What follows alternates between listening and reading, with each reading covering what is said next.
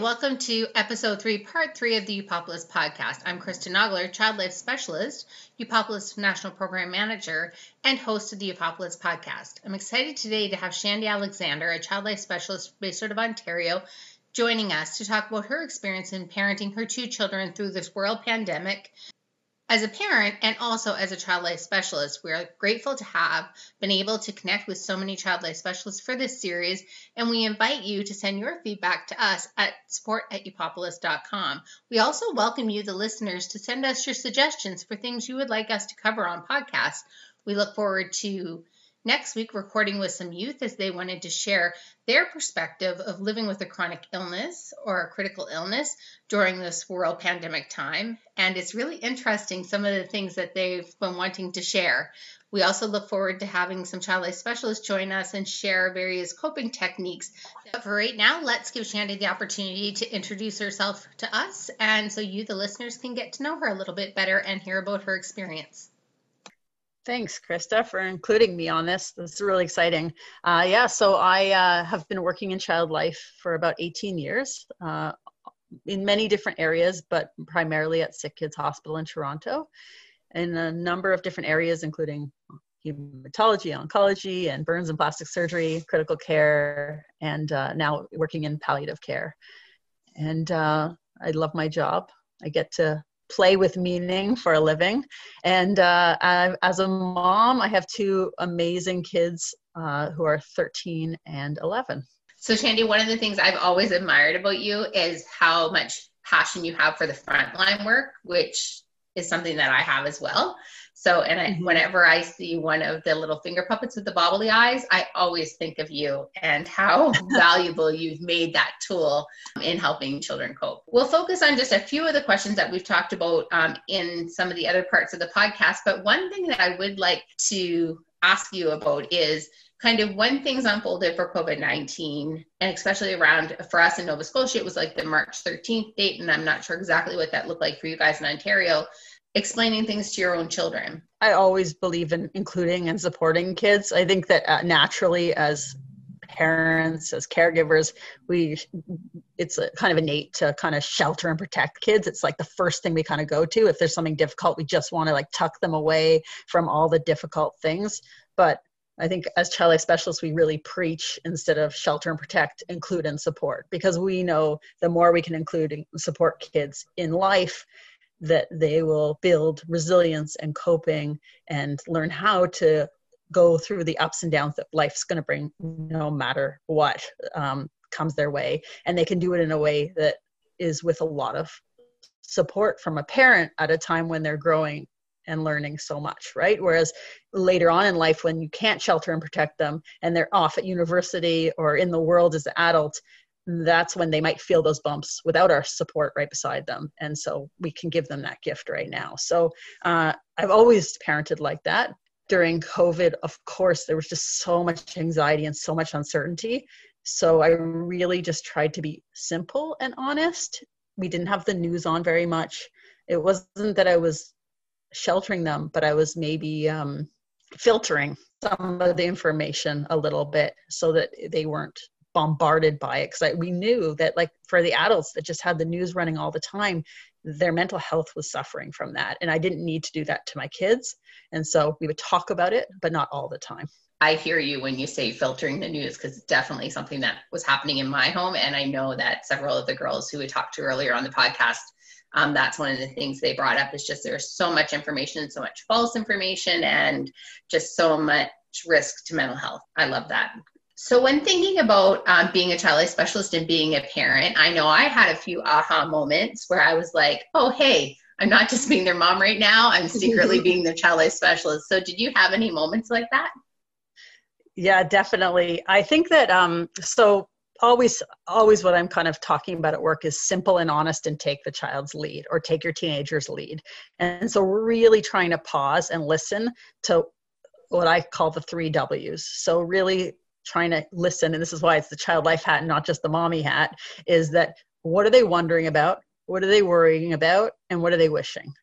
And so I think in a time of a lot of stress or a lot of crisis, or even hospitalization for kids that we served in the hospital, a lot of people try to minimize maybe kids' wonders or wishes or worries, or they just don't give space for them. They can wonder, wish, or worry about anything, and then not bringing the adult mind into that, but really just trying to give them space to have that conversation and take their lead about what support or information they want based on that.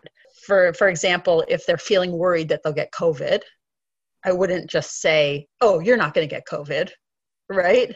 Because they're worried that they're going to get COVID, and this is a time of a pandemic. So what are you feeling worried about? And then encouraging that conversation instead of shutting it down. That's right. Their worry is totally legit. So validating that and making sure that they get the answers they're looking for. I love the 3 W's.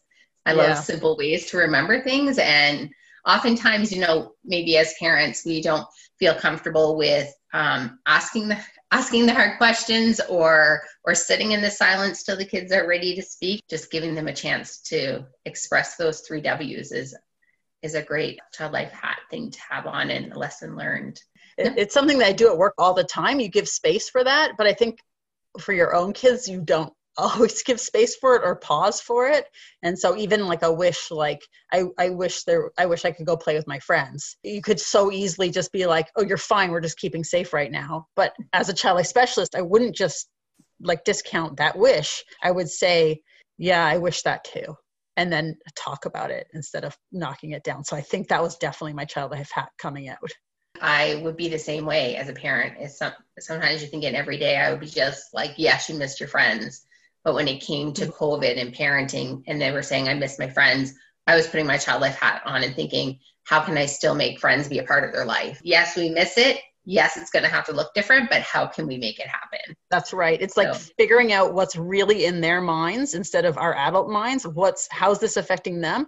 And then making a coping plan around that, which is exactly what we do at the hospital. One of the things I was talking about in part 2 with the girls when we were chatting is the fact that I'm a neat freak. Mm-hmm. And I like to have control over my environment, and I am not productive unless it's organized. And I was noticing that my girls were just like kind of living like sloths and living, they didn't care what their rooms looked like. And I was always after them to be like, clean up your room. And then finally I had this aha child life moment where I was like, this is something they can control. And when I asked them about it, I'm like, why do you feel it's okay to live like this right now? And they're like, well, our friends can't even come to see our room. So why does it matter what it looks like? And I'm like, oh, right. So you're mad. And this is kind of how it's showing up. And you were able to actually notice that was a space that they could have control over, when normally maybe you'd take control over that. But in this time, it didn't matter as much. For me, it was definitely realizing that, okay, this doesn't have to matter as much. And I have to relax on it a bit. And I was being super stressed because I was like going to the hospital to work. I was working online. I was helping them with their schoolwork. And then I was feeling like I was doing all this host work. So finally I had to be like, okay, I have to be okay with the host feeling lived in, and maybe not up to the standard that I like it to be. One thing I noticed, I don't know if I noticed it quickly, but I noticed at some point, is a combination of overparenting and underparenting. And I really struggled with that. As we know, teenagehood is a time of autonomy and independence and risk-taking. Because we were all under the same roof, I was working from home primarily, there'd be a lot of times where I was 100% overparenting. Like, it was just like, I wanted to make the world as best as possible for them, or try to structure them, or make sure that they had things to do in their day that made them feel good. And so I was kind of we were on top of each other, but I was on top of them with my parenting. And then other times when my work was so busy, I'd be underparenting them. But once I identified it, I kind of actually talked to my kids about it. And they definitely they weren't caring that much about the underparenting. They were caring more about me overparenting. That was bothering them a bit. It was like a little overbearing and a little bit much, where they wanted to be independent, have autonomy, but they have this mom who's just constantly telling them to, clean up or do this kind of work, or, that kind of stuff. So it wasn't very healthy. What we did and that I found incredibly helpful was writing things down. So we now have a lot of checklists. We even have a whiteboard that changes every day. And so instead of me constantly nagging them about what their responsibilities are or when they should do what, it gives back. It's like, so there's still structure, there's still responsibilities, but it's written down. They have choice about when they do what they do. They have a sense of accomplishment when they've finished their tasks. It helps them with their own time management and managing their own expectations. Hi, Sunny. I love it. It was about a calendar that was like kind of laying out the day, which they planned with me. And then now that they're in school, there's just lists. There's lists like about walking out the door and what they need to do. So instead of me being like, did you wash your hands? Do you have a mask? Did you pack your bag properly? Now it's just written down. And I say, is your list complete? Instead of me constantly nagging about every single thing they have to do. I think lots of our listeners will relate to that, because I think that they're probably torn between the same thing of the overparenting and underparenting. Oftentimes we have all these expectations, or we have these things which we just think are kind of like common sense, the things that you need when you go out the door, but we don't often communicate them in a way that we don't often maybe even communicate them at all. Or I was thinking during COVID, when you did and still happening for lots of different provinces, where you kind of just go to the grocery store once a week. And then I would get frustrated because I'd go to make supper and some ingredient would be missing, like maybe the chicken, and the kids would be like, oh, we had that in our sandwiches for lunch. And I'm like, but it was for supper. But I didn't communicate anywhere. I didn't have a meal plan anywhere for anyone else to know what the meals were going to be. So then I had to switch to be like, here's our meal plan for the week. When you guys are making impromptu meals or you're making quick lunches, keep in mind that some of the ingredients might be for other things, because we can't go grocery shopping as much. Checklists are so helpful for everybody. And it does. I know driving places right now, I'll be always like, do you have your mask? Do you have your hand sanitizer? And the kids are like, yeah, stop, Mom, we have it. We're 17, we're 15. We know what we need to bring. Definitely. And they stop listening. And then you get frustrated, right? They don't even listen to you anymore. So then I'm like, this isn't helpful in any respect. So we have a checklist leaving the door of the house. We have a checklist coming into the door of the house. And then we have a whiteboard that adapts daily depending on what their responsibilities are for the day. I love that. And so easy. You don't need anything besides a couple pieces of paper and a pen and some tape. Make it available to everybody. Another tip that I had for families was when it comes to like social media and it comes to like your children learning about things, like don't leave it all up to the internet. One of the biggest things that created anxiety for my kids were initially some of the things they learned about COVID that they learned online via one of the social media platforms that youth use all the time. And I was like, that content was created by a 13-year-old who never had that procedure before.